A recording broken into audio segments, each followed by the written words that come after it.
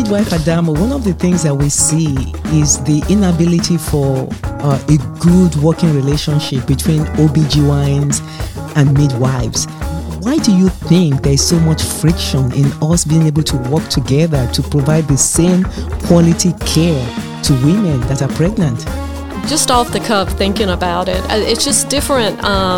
It's just different groups. So you've got your OB providers, your OB physicians, and you got midwives over here.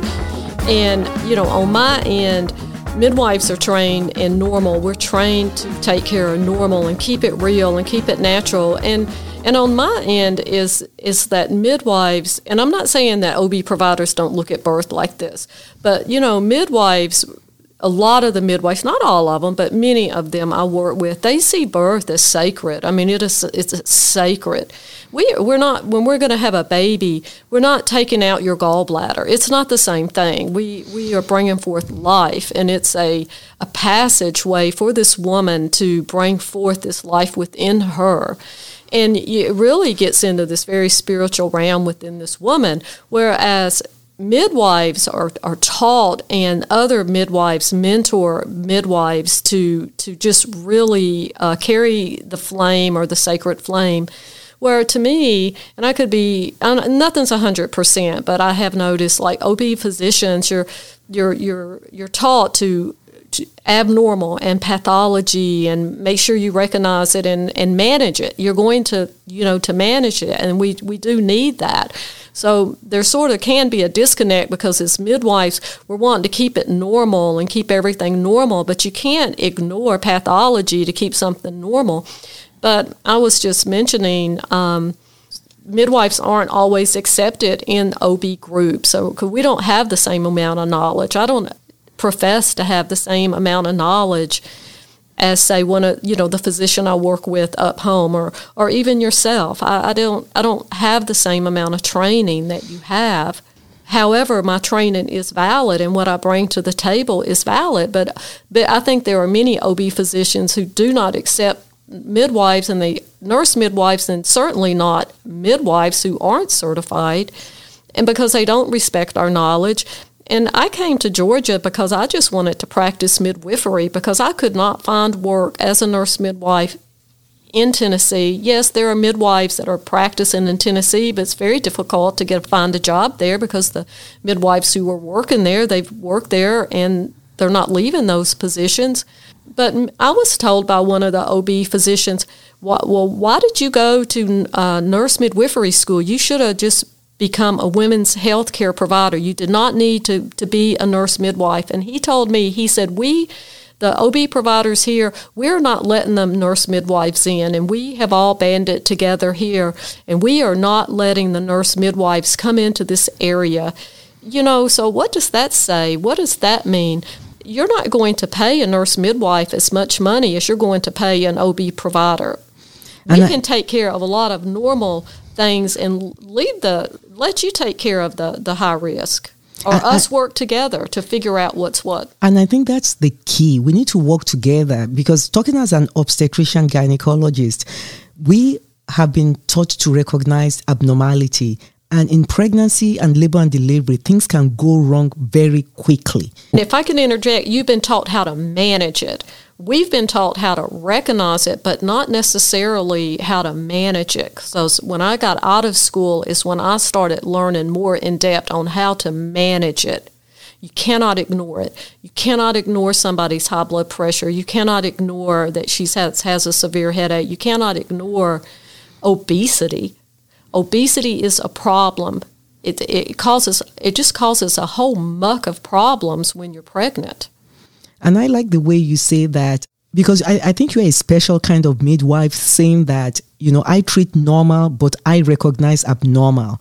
And I think that's the fear OBGYNs have had historically with working with midwives, is that when we see abnormal, we have to act quickly and now, because literally the buck stops with us. And I think if there's a continued understanding between OBGYNs and midwives, that midwives know that they're taking care of normal pregnancies in normal healthy women, but that when things change, they recognize early and they refer early. Because the truth is that there are not enough OBGYNs to go around even all the counties in Georgia. Out of the 159 counties in Georgia, only 79 have OBGYNs. So there are not enough OBGYNs to go around. We do need midwives. We need certified midwives. But we need the midwives to always practice, within their scope, and to recognize when things change and give us an early referral so that we can step in and make sure that ultimately we have a good outcome for the mother and baby. And if I could touch on the home birth scene, if you have midwives that are practicing home birth and that need backup by OB providers, and OB providers that do not want to back up the home birth midwives. So home birth midwives are going to practice at home. They are going to. And they are going to provide care. A lot of the women that the home birth midwives take care of, they give good care. They talk about diet. They talk about nutrition. And they can't get OB providers to back them up. And these midwives need to be backed up by OB providers. So when that woman does get sick, or now she's got high blood pressure, or now she's got gestational diabetes, or whatever problem come up, that she's got somebody that she can refer that woman to. And many of the OB providers are reluctant. They do not want anything to do with the home birth midwives, even though there are many women who go to home birth midwives. Yeah, that's true, because in a position statement that was made by the American College of Nurse Midwives about planned home births, they did say that, while more than 98% of women in the United States give birth in hospitals, some families prefer to give birth at home. And I think the issue with the OBGYNs is that, how are the women risk stratified to deliver at home? Have they been really evaluated to be totally low risk women? And then what happens when something goes bad? How is that evaluated? I just think that they aren't able to collaborate with an OB physician because they don't have one. So maybe they don't have the knowledge that they need to really assess what's going on with that woman, and then they don't have anybody to collaborate with because there's not anybody. And I think it all boils down to also the, malpractice environment, because, as an OBGYN, I'm thinking, that for a home birth, number one, I'm thinking, has that woman been verified to be a true candidate for a home birth delivery? Number one, that's what I want to know. And then number two, even with all the verification in the world, things can still go wrong unexpectedly and very quickly. Do we have the resources to manage things when they go bad quickly in a home setting, I don't practice at home. And one of the reasons I haven't practiced and done home birth, I think low-risk women can have a normal natural birth at home. I'm merely making a point that the home birth midwives do not have anybody to collaborate with because of the malpractice situation. That's a whole different topic. I'm not really advocating for home birth. I'm just making another point of there's a disconnect that the midwives to not be supported with the very people that can help her make these decisions, and to say, this is not a home birth candidate. This woman is not a home birth candidate. She does not need to be delivering at home.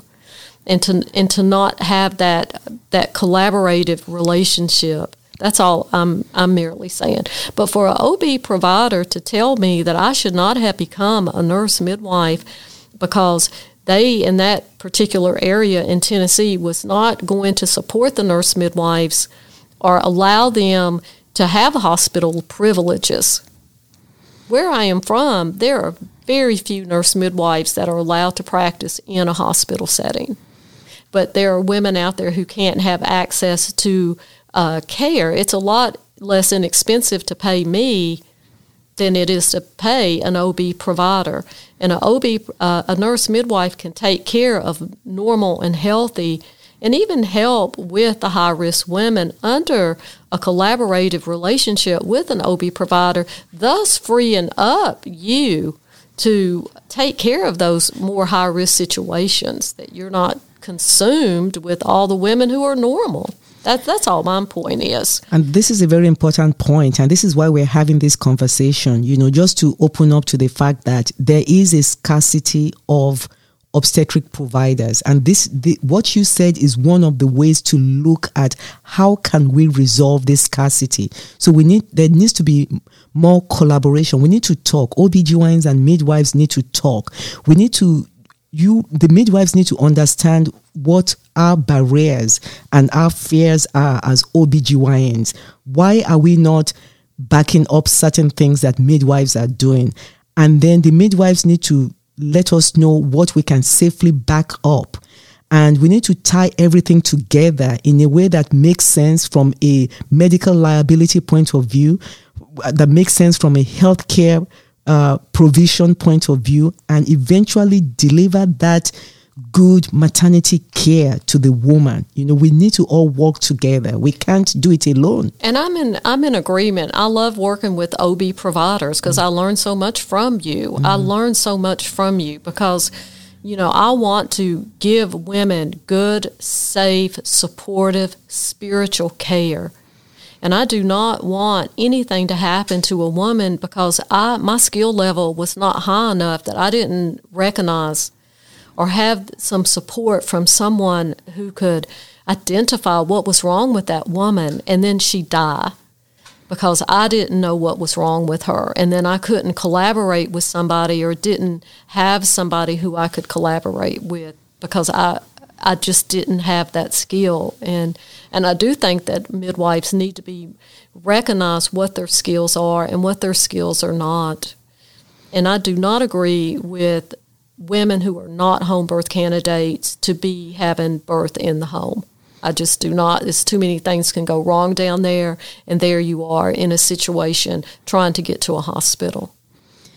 And, Midwife Ellen, thank you so much. This is why if you have any input, please send us an email, info@bcfndfoundation.org. We want to try to get to the bottom of this problem.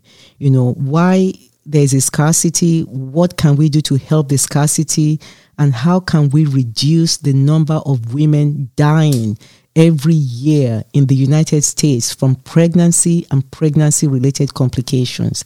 Thank you very much. Thank you. Midwife Kim, thank you so much for, just talking with us. I know there are certified professional midwives and there are certified nurse midwives. What is the difference between the two? Well, the certified nurse midwife is trained with a graduate degree education. The certified professional midwife they have a component of didactic, but then they also have a number of years that they have to work with their preceptor in the home environment in order to get their numbers to sit down. And they also take a national certification test. So both, they're just different. One is you have to be a registered nurse, and the other one you do not. There are some very, very good certified professional midwives out there, as well as there are some very, very good certified nurse midwives. And the same as, some just aren't as good as others. It really comes down to the training, their experience, and what they've seen. So, when we talk about home births, how safe is it to deliver a woman at home, If a woman is low risk, it's very safe. Women were made to have babies. If they have proper prenatal care, they're not outside of the parameters, they've got a normal BMI, they're not gestational diabetic, they don't have any hypertensive issues, no preeclampsia. If everything goes along, check, check, check, check, check, they're a fine candidate. But the minute something changes, they risk out of that home birth because they're no longer a safe candidate to deliver at home. Anybody that, let's say, uses illegal drugs, let's say cocaine, for example, which has an increased risk for placental abruption, they would not be a candidate for home birth. Same with hypertension. Hypertension also is an increased risk of placental abruption. Same with diabetes. There's issues with the baby after birth because diabetic mothers, their babies don't always have enough surfactant, and they have transitional issues or tachypnea of the newborn. So those are issues that we as providers need to look at before we say to a woman, you are safe to have a baby at home. With that said, I will say the caveat, birth, you never know what's going to happen in birth. Okay, so if things happen in birth that you're not ready for, you have to be trained for that emergent situation. And that's why for home birth, you always have 2 providers who are trained in neonatal resuscitation and that are trained for a quick transfer if needed. The other thing is to transfer early. So if you're going to be at home and the labor isn't going as you want it to, you transfer early to prevent any issues. Now, me as an OBGYN, in this age of modern obstetrics, I'm finding it difficult to wrap my head around delivering at home, because when things go bad, they go bad very quickly.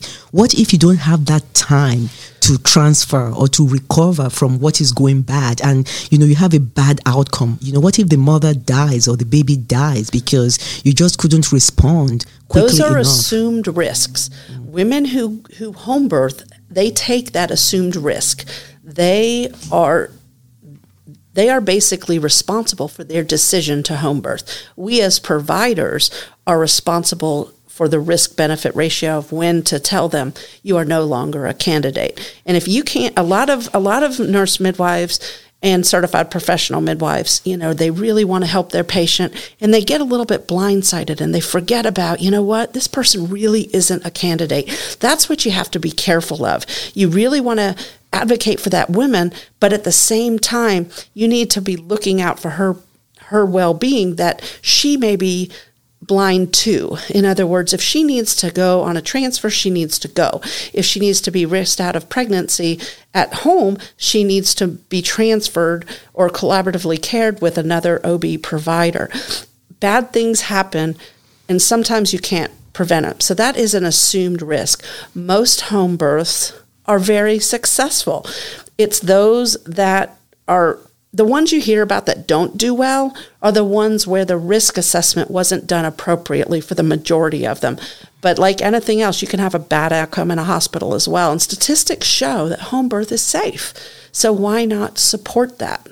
But I'm thinking, in 2021, why should a woman assume the risk? I'm thinking as an OBGYN, why assume that risk of delivering at home? And I know there's an issue with access. Some of these women, they just don't have an obstetric provider. But it's not just access. It is the way they are treated in the hospital setting.